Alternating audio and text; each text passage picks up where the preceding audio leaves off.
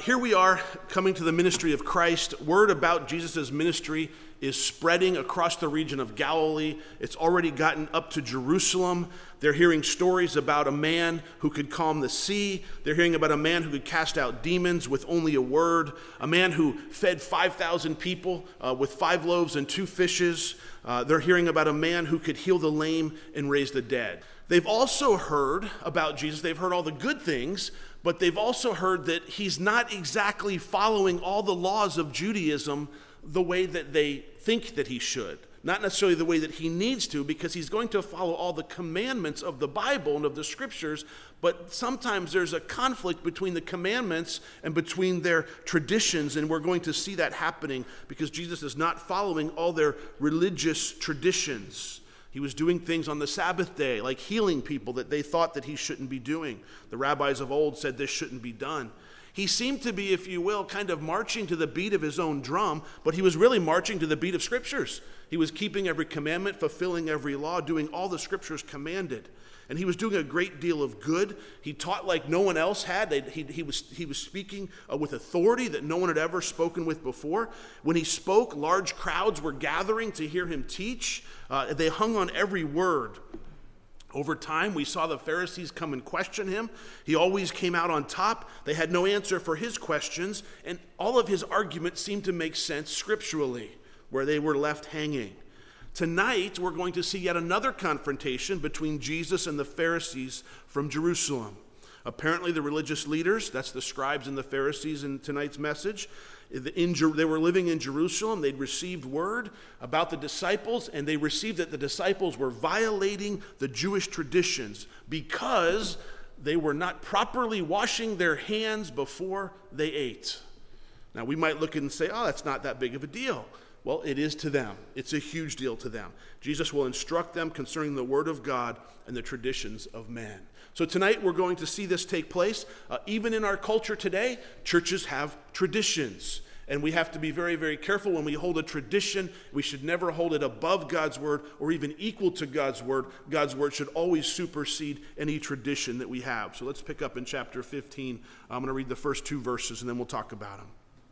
Then the scribes and the Pharisees who were from Jerusalem came to Jesus, saying, "Why do your disciples transgress the tradition of the elders? For they do not wash their hands when they eat bread." These scribes and these Pharisees coming from Jerusalem, they were an official delegation, if you will. They were sent to figure out who this guy is, what's going on, why are they doing this, why are they not washing their hands? They're coming to evaluate what they had heard about Jesus and his disciples, which in itself is not wrong. If they hear something going on, they should evaluate. They should be able to take a look and see what's happening. Is this biblical? Is this scriptural? And I commend them for going right to the source and not beating around the bush. They go right to him. But did you catch their accusation, or rather their question? It's an accusation in a question form. Why do your disciples transgress the traditions of men? A tradition of the elders, it says, for they do not wash their hands when they eat bread. This is a tradition that had been passed down for many, many years. This was not a matter of personal hygiene. It's not like when we tell our kids, wash your hands before you eat dinner. This was a religious tradition. It's not like the disciples were coming to the dinner table with dirty hands.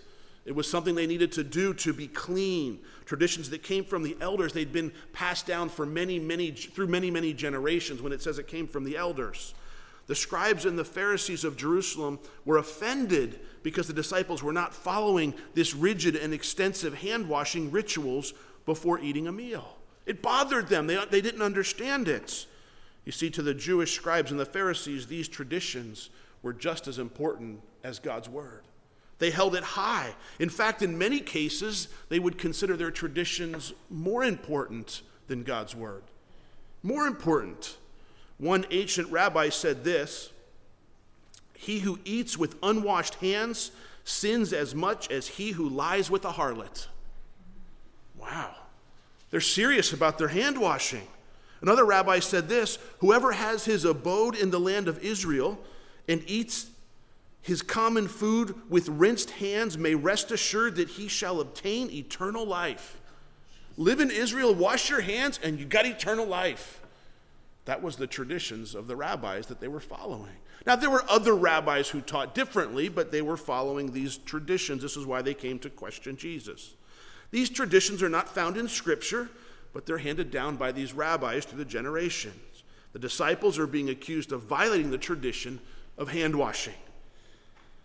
Now, I know in our culture, the way that we study the Scriptures, we look at that and go, well, this is just ridiculous. We can just skip the rest of the chapter. We already know that the mistake. We already know where this is leading, but I want to follow through with it. I want to follow through and watch how the Lord addresses their traditions. And I want you to understand why he's doing it. Let's look at Jesus' response to them there in verse 3. He answered, and he said to them. Now, they asked him a question. So he says to them in question form, why do you also transgress the commandment of God because of your tradition?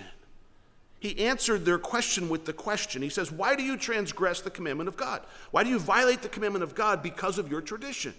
They're accusing the disciples of not following a tradition. Jesus is accusing them of not following the word of God.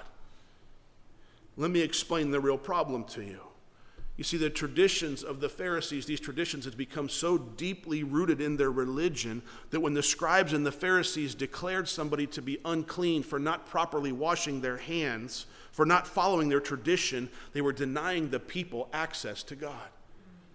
You see, it wasn't really about the hand washing or not washing your hand. When they said, no, you are unclean, you can no longer come into the temple, you can't worship with God's people, you have no access to God because you are unclean. If you touched a dead body, you are unclean. There's certain things that would make you unclean. And you not washing your hands properly was denying God's people the access to come into God's presence. They were putting an obstacle between God and the people. You see, that was the real problem. They were putting a hindrance between God and the people. What if you were hungry and there was no water to wash your hands? Well, then according to them, you couldn't eat. You couldn't possibly have anything to eat without washing your hands properly. And Jesus was angry because the traditions of men were keeping the people of God from coming to and worshiping their Creator. That was the problem. It's important to see that these traditions, they're not based on the Word of God, but on man's interpretation or man's addition. They're adding something to the Word of God. Oh, how we must be careful of that. Do we still have traditions today? Oh, you better believe it. Are there still churches operating today around the world that are very traditional? Yes, there certainly are. Traditions in Jerusalem still exist. This hand-washing tradition still exists. If you go into a restaurant in Jerusalem, off to one side or the other will be a little station where you can wash your hands. There'll be a little pot with water in it. There'll be a sink or something. Before you go to the Wailing Wall, you have to wash your hands. It still exists for them today. There's churches that we know that still have traditions. What do we do about them? Are they bad? No, not all traditions are bad. You see, we have a tendency to respond, no traditions. If traditions are bad, then let's throw them all out. Well, not all traditions are bad. Some traditions can be good. They can be helpful to us. They can be good things for us. They're not all bad, but what's bad is when our traditions are held equal with or higher than the Word of God. When they get in the way of our relationship with God. Sometimes people will say, I love the traditions of my church or the old traditions of this church or of that church. Be careful that you're not in love with the ritual and the routine over the Creator, over the Savior, over the Redeemer. Because you want to follow a process, you want to feel secure because you went through a series of steps, and he's going to say it pretty soon, but yet your heart is far from him. Just to be clear, Jesus gives them an example of what he's talking about. One particular example, it's actually the second example. The first one's hand washing, the second one's here in verse 4. He says, for God commanded, saying, honor your father and your mother, and he who curses father or mother, let him be put to death. But you say, whoever says to his father or mother, whatever profit you might have received from me is a gift to God, then he need not honor his father or mother. Thus you have made the commandment of God of no effect by your tradition. Hypocrites. Now I know that's kind of hard to understand, but in the law, in the Word of God, we know that God says, honor your father and your mother. And if you refuse to do this, the consequence, and to show how serious this is, God says it could lead to death. for failing to honor your parents. Now, we don't practice that today, but according to Jewish law, that's what could be practiced back in that day. When you were young and you lived with your parents and you're living under your parents' household, you're commanded to obey your parents and to honor your parents. Once you mature and you move out from underneath of your parents' household, you don't have to obey your parents any longer. You're an adult, you're responsible for yourself, but you still have the obligation biblically to honor your mother and your father, to honor your parents. Part of honoring your mother and father is showing them love, it's showing respect, and helping them, in this particular case, meet their financial needs. You see, back in that day, there was no Social Security, there was no pensions. If you didn't provide for your parents, they didn't eat. If you didn't help them financially, there was no nursing homes or places that you could send them, or there was no government subsidies or things like that. Your family was responsible solely for the care of your aging parents. And to honor your parents, you were supposed to take care of them. Part of that, as God said, was to take care of your parents financially. But here's the problem. They didn't want to do that. They didn't want to take care of their parents financially. So they have God saying you have to take care of your parents financially. They said, well, maybe my parents should have saved more. They should have prepared more. Now, why do I have to take care of them now? So they had to get away. They had to figure out a way around God's word. They had to get away from it. They had to figure out something different. In fact, some scribes taught that that you were so required to honor your parents that a son, they would say this, a son is bound to support his father and his mother even if he had to go beg for them. So even if you had nothing, then you were required to beg for yourself and for your parents because they were too old to do that. So God says take care of your parents financially. They didn't want to do it, so they created a tradition.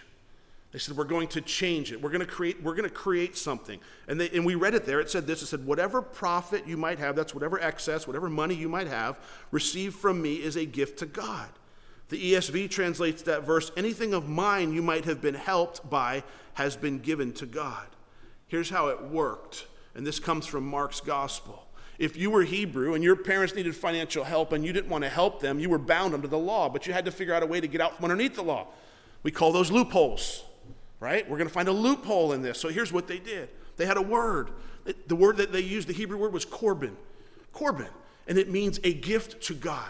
So what they would do is they would declare all of their possessions korban. So now they no longer own their possessions. All of their possessions are a gift to God. And because it's a gift to God, under that tradition, they were not allowed to give anything from that possessions to their parents. Well, what if they wanted to go on vacation? Well, that was okay. You could declare it ungifted to God and use it to go on vacation and then give it back to God once you got home again. That's ridiculous. I'm making it ridiculous, and they have ways of explaining it, but I'm doing it as simply as possible. And this is what they used to do. They would call it korban. So over and over again, you would maintain control of what you had, but you're not going to help them because you don't really want to, but yet you don't want to violate God's law. So they created a tradition that says if I call it korban, then I don't have to give to them.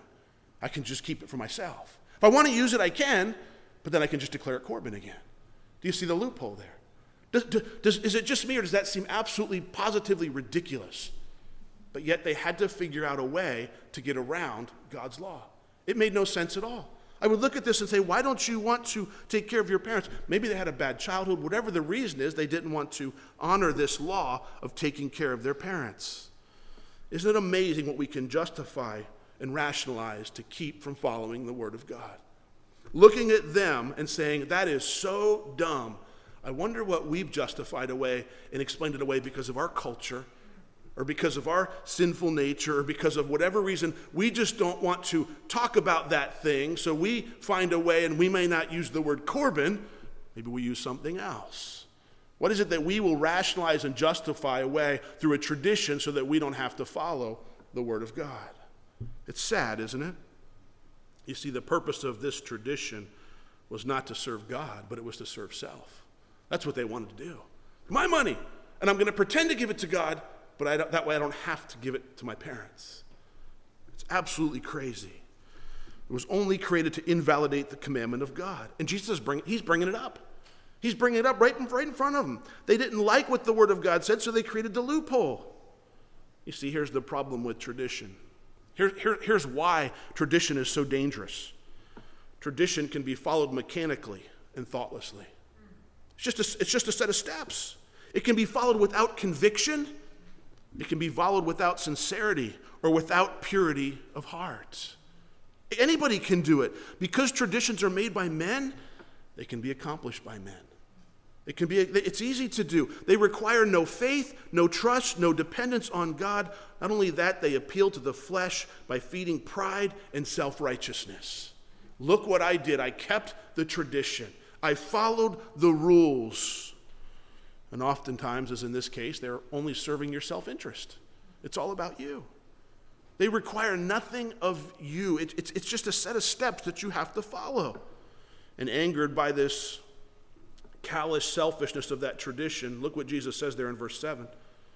Hypocrites, well did Isaiah prophesy about you, saying, these people draw near to me with their mouth and honor me with their lips, but their heart is far from me. And in vain they worship me, teaching as doctrines the commandments of men. Wow. Can you imagine the Lord saying that about anybody? I wouldn't want it said about me, but I wouldn't want it said about anybody. They have an outward appearance of being religious. They're following all the traditions. They're keeping all the right steps. They look like they're doing what they're supposed to be doing. But he says their heart is far from me. They don't really know me. They've got you fooled, but they don't have the Lord fooled. How is it possible to honor God with your mouth and with your lips, but have your heart far from him? Isn't that the very definition of hypocrisy? You say one thing and do another? I say that I'm fine. I praise God. I worship God. I come to church like everything's fine. Yet my heart is far from him. You see, since traditions don't require a condition of the heart, they're easily substituted for true worship and obedience. They don't require a heart condition. It's not a connection of your heart and his heart. You can go through the motions. We've all done that, haven't you?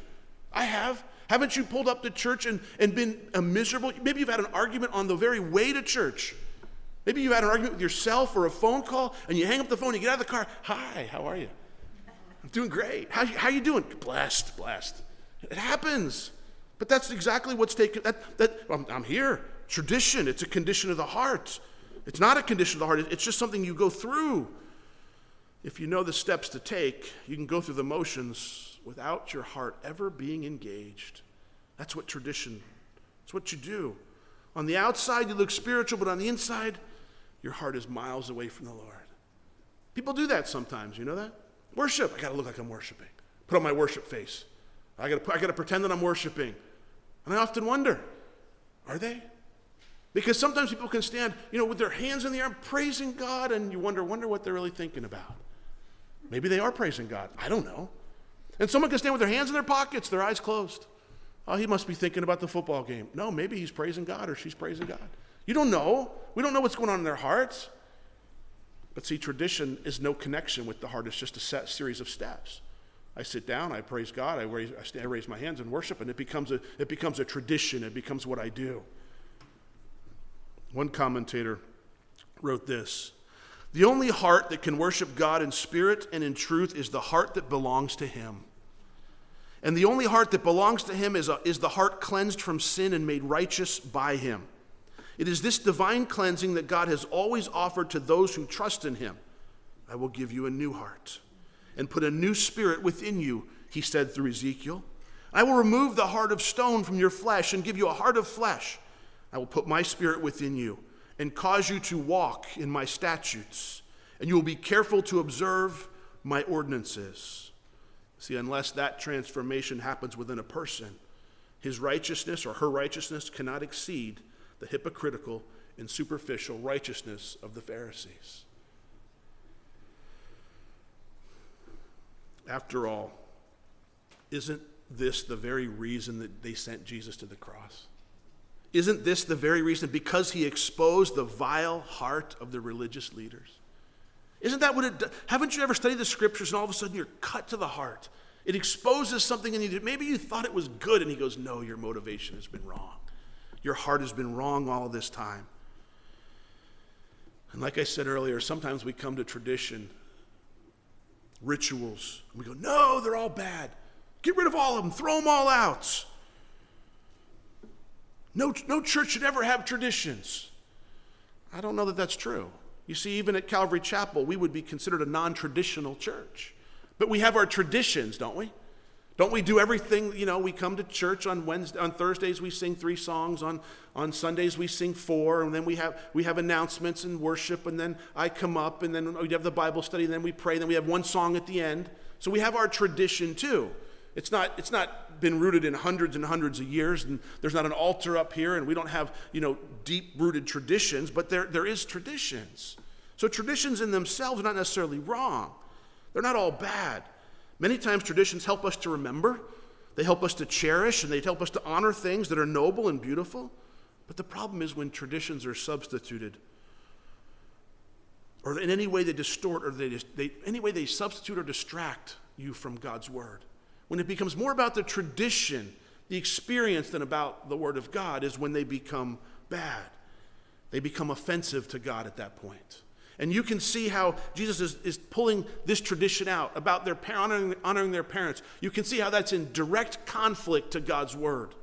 You can see how the fact that they're telling the disciples you're unclean because you're not washing your hands, so you can't engage in fellowship with God's people or with the Lord because you're unclean. We're declaring you unclean. You can see how that's in direct conflict to God's word. When the words and opinions of men, whether they're past or whether they're present, are taught above God's word, you are literally elevating man's wisdom above God's wisdom. Wasn't that what the serpent did to Eve in the Garden of Eden? Did God really say? Did he really say that? You won't surely die. You'll be like God. You'll know good and you'll know evil. Traditions. What do we do with them? We constantly compare them to the Word of God. The problem that we make with a tradition is not that we have a tradition, it's that when we begin to put it on the same level as God's Word. God's Word should always be first and foremost, the only authority in our life. If a tradition that we have in our life, in our church, in our personal life, whatever it is, if it's in conflict to God's Word, then it should no longer be a tradition. You shouldn't follow it. Well, after dealing with the religious leaders, Jesus wanted to instruct the common people about godliness. Look there at verse 10. He said, when he had called the multitude to himself, now I just picture the scribes and the Pharisees. How do you think they left on this? Because he brought up the fact that they were doing this whole Corban thing. He brought up the fact that they're doing this whole, not taking care of their parents thing. He brought up the fact that they're transgressing the law of God with their hand washing thing. And they have nothing to say. There's nothing more for them to say. I just imagine them leaving in a huff. Just turning around and walking away. Just in a huff, walking away from there. After they leave, at the verse 10, I could just see him calling the people over. All right, come on over, guys. Let me tell you what's going on. He said to them, hear and understand. Now, when Jesus says hear and understand, it means that he wanted them to listen carefully and pay close attention to what I'm about to say. If he wanted them to hear and understand, don't you think this is something that we need to pay attention to? This is something we need to hear and understand. Look what it is, verse 11. Not what goes into the mouth defiles a man, but what comes out of the mouth, this defiles a man. In this case, the Jewish leaders had taught that spiritual defilement was a matter of not following the proper hand-washing ritual. Jesus here is saying spiritual defilement is a matter on the inside and not on the outside. Spiritual defilement doesn't come from not washing your hands properly. What matters is what is in your heart. It is the evil in the heart which eventually proceeds out of the mouth. Out of the abundance of the heart, the mouth speaks. Although dietary laws and ceremonial washings were at the heart of the Jewish religions, Jesus is saying at the heart of the matter is the matter of the heart. At the heart of the matter is the matter of the heart. What is the heart doing? What does the heart say? The purity Jesus requires or desires doesn't come from clean hands. It comes from a clean heart and a pure heart. The leaders were so worried about defiling themselves by not touching this or by not eating that or failing to follow some tradition, they never realized that what's on the inside is what makes them unclean, not what's on the outside. Do you realize what makes you unclean is what's on the inside, not what's on the outside? That's what he wants us to know. It's what's inside of us. In me lies no good thing until I let Christ dwell inside. The sin is on the outside, right? The sin is on, when you commit a sin, it's on the outside, but you've already thought about it in your mind. It's come out. When you say something mean or you say something or you put somebody down or you gossip, it's already happened on the inside. It's just coming out. Sometimes we get filters and we get really good at keeping it from coming out, but it's still happening on the inside. That's not a clean heart. We think it, but we don't say it. So we know how to properly act. On the outside, it's a ceremonial thing. I don't want to do that. But on the inside, I'm just as filthy as I was before. You see, Jesus says, I want to fix that in you. I want to give you a clean heart. I want to change the way that you think. Pastor Chuck used to say that a horse thief is a horse thief before he steals his first horse. When he steals his first horse, it just proves that he was a horse thief. Huh? Let me say it again. He said that a horse thief, or any kind of thief, is a thief on the inside before they take their very first thing. When they finally take it, it just proves who they already were on the inside. That's what Jesus is getting to. It's a matter of what's on the inside. The desire that he had to steal came from the inside. Perhaps he fought it for a while. Perhaps he denied it for a while. But eventually someone gives in.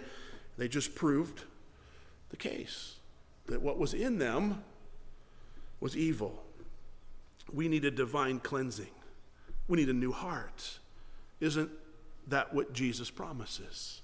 Isn't that the power of the gospel? You're going to be born again. I'm going to give you a new way to live, a new way to think, a new way to operate. No longer do you have to do these old things. I'm going to give you freedom from bondage. It's a new opportunity. Now look what the disciples say to Jesus. Verse 12, then his disciples came and they said to him, do you know that the Pharisees were offended when they heard this saying? In other words, Jesus, you weren't being very politically correct. Did you know you offended those guys? Of course he knew he offended them. Hypocrites are always offended by the truth, aren't they? Jesus intended to offend them. That was his desire to offend them. Why? It wasn't because he wanted to be mean. He wanted to share with them the truth and bring them to a place of decision.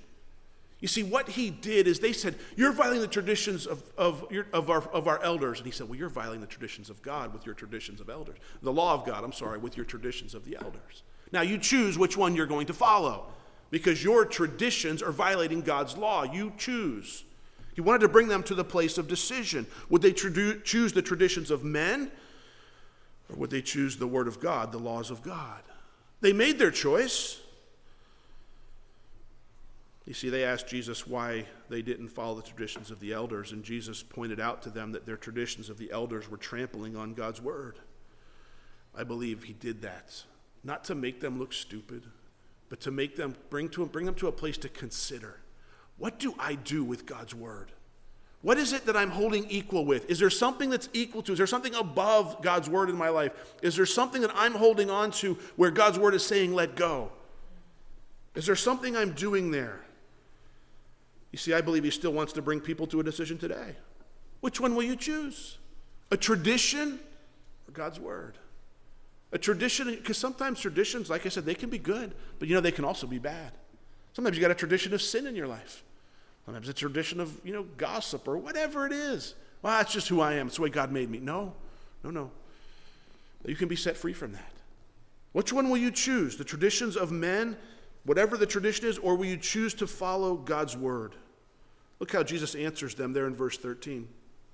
He answered and said, every plant which my heavenly Father has not planted will be uprooted. In other words, what he's saying is human teachings and traditions will not stand.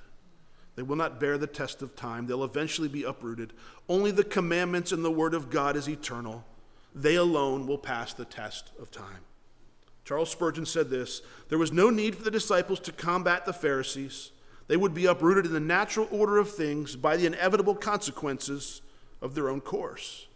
In fact, Jesus said there in verse 14, let them alone. Let them alone. You don't need to organize a political rally to expose them. There's no need to organize a public debate in front of everybody so we can call them out. He says their human efforts will fail under the weight of their very own legalism. They're not going to be able to uphold. They can't do it.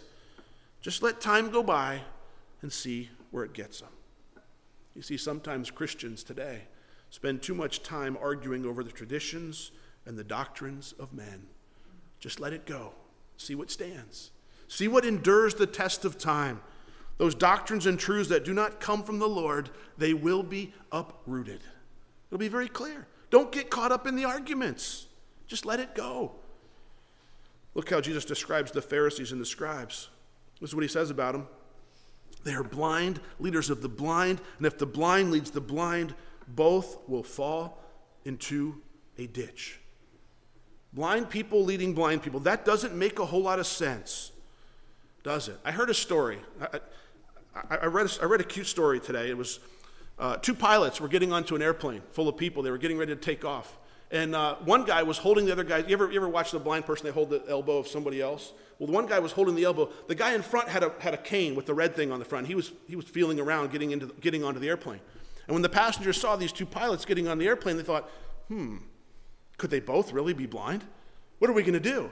So the two blind pilots get in the pilot seat. They close the door. They taxi out, and eventually they start taking off down the runway. Have you ever taken off? They speed up, and the people are wondering. They're getting scared. Are they really blind? And they're getting closer and closer and closer to the end of the runway. All of a sudden, they let out a big yell. The pilot pulls up, and off they take off. One pilot says to the other pilot, one of these days they're going to yell a little bit late, and we're not going to know when to pull up. It's the blind leading the blind. The people can't see what's going on. The pilots don't know what's going on. How do you think Jesus said this? When he said this to his disciples, do you think he was angry or sarcastic? I don't think so. I think he was sad. I think he was saddened by it. I don't think he took any enjoyment in declaring this truth and watching the Pharisees walk away. As he said, and I believe he maybe, there's the blind leading the blind. I don't think it was like, woohoo, 1 for us, 0 for them. I think it was like, it's the blind leading the blind. The Pharisees referred to themselves as blind guides. It was their duty to lead blind spiritual people into the light. And Jesus is playing on that idea of them being blind guides. They were the blind people guiding the blind in these spiritual truths. The only problem is they're blind themselves. They didn't know what they were doing. And they played on a common story back then. If a blind man was to lead across a field another blind man, they're going to fall into a ditch, it says. You can imagine two guys walking across the field blind. What's going to happen to them? They're going to fall into a ditch. And the word for ditch, it literally means a pit.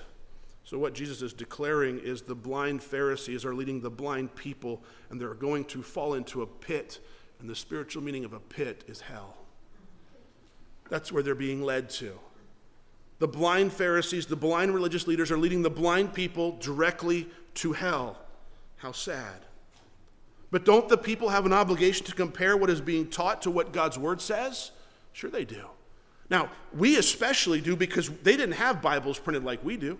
But we have an opportunity to open up the word and say, does it match what the pastor's preaching? Is somebody leading me astray? You see, that's why we teach the way that we do. I can't make it up. You're following along with me, hopefully. Everybody said they had a Bible. You raised your hands. You're good. Let's go. Let's follow along. Am I leading you astray? If I'm leading you astray, you're following along with me. Be like the Bereans. Test it. See if it makes sense. Don't just believe it because I said it. Believe it because you read it in God's word. Look what Peter says. I love Peter. Then Peter answered and said to him, explain this parable to us. This is great. Peter didn't understand what Jesus was saying. It wasn't a parable. He was speaking truth to them. He wasn't trying to disguise anything. He was being very direct. And Jesus lovingly says to Peter, are you still without understanding? Do you not yet understand that whatever enters the mouth goes into the stomach and is eliminated. In other words, he's telling them foods are consumable, Peter. They offer no spiritual substance, no lasting substance. They supply a temporary benefit. There's no eternal value, either good or bad. It's just food.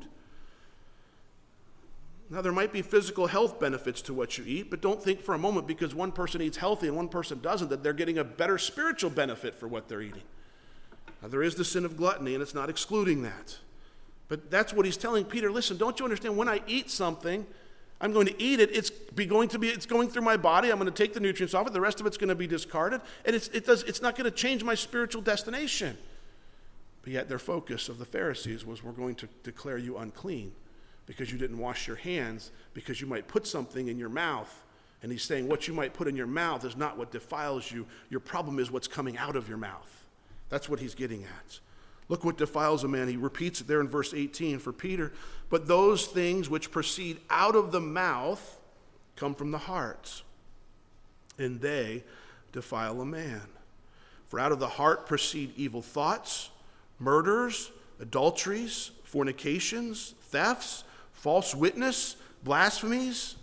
These are the things which defile a man, but to eat with unwashed hands does not defile a man. Can you imagine that you could be more spiritual if you would just wash your hands more often? That'd be easy, wouldn't it? But have you noticed how hard it is to control what comes out of your mouth? Washing my hands, if that's all I had to do is follow a set of rules, that would be simple. But yet my heart, it says things I don't want to say sometimes. It does things I don't want to do. How do I reconcile that? Well, Jesus says you need a new heart. You need to be born again. You see, salvation is divine cleansing that God has always offered to those who trust in him. I said this earlier, I'm going to say it again. He will give you a new heart. He'll put a new spirit within you. He told us that through Ezekiel, and he says, I'll remove the stone from your flesh, and give you a heart of flesh. I will put my spirit within you and cause you to walk in my statutes, and you will be careful to observe my ordinances. You see, the new heart that gets put in you gives you a desire to please God, to serve God. You're not able to continue sinning. No big deal. It's no worries. I don't care. No, it's cool. No, it's not cool. The conviction of the Holy Spirit is overwhelming in your life. Even if you struggle with something and repeat it, the conviction is overwhelming that I can't continue in that. Praise the Lord for that conviction. That is a blessing. Do you realize that? You don't want to get away from that conviction. You want to obey it so it'll go away when you obey it. But that conviction from the Lord is a blessing. You see, it's what comes out of our mouth that defiles it. I heard a cute story on the radio. It was Lloyd Pulley mentioned it. It's based. I've heard it before. It's based on an old American Indian proverb, or not a proverb. What do you call like a story, like a tale that they tell. And the way that Lloyd told it was this. He said there was a town drunk. There was a town drunk who got saved. The whole town knew him as a drunk, but one day he got saved.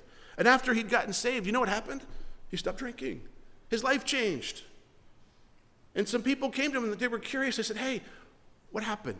What happened to your life? You're not the same person. He goes, I still have those tendencies. I still have my flesh, but I don't do that anymore. And they go, how do you explain that? He said, listen. He goes, let me explain it to you the best I can. Inside me lives two dogs, a white dog and a black dog. And they're always fighting with each other. The black dog represents the old me. He wants me to go back and do those things. The white dog represents the new me, and they're always fighting. And they asked, well, who wins? And he said, whichever one I feed the most. So which one are you feeding? Who do we feed the most? Is our desire to please God and do godly things? If I sow to the flesh, I'm going to reap corruption and death. If I sow to the Spirit, I'm going to reap life.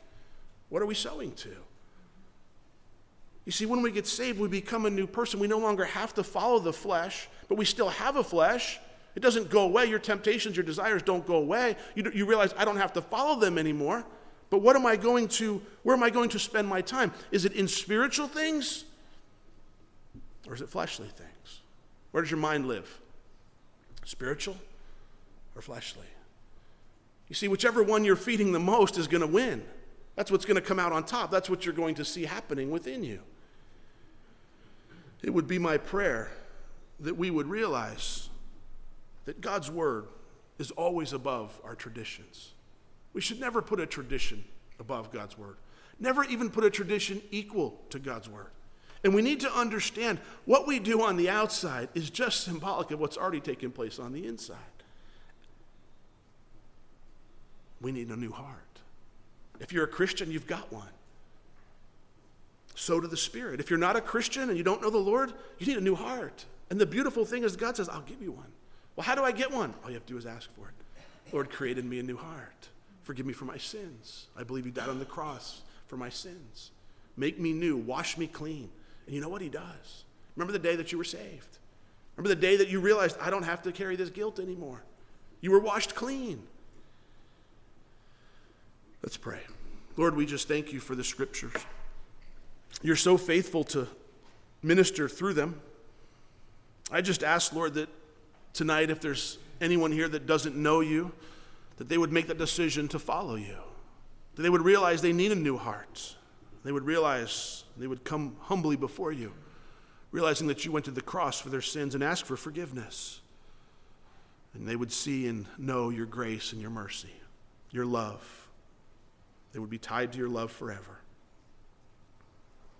And Lord, if we've been here feeding the flesh, and tonight you're telling us, you're convicting us, may we not run from that conviction, may we respond to it. Lord, have your way in our life, in our hearts. May we be pleasing to you in all that we do. Forgive us for the times that we're not, and wash us clean. In Jesus' name, amen.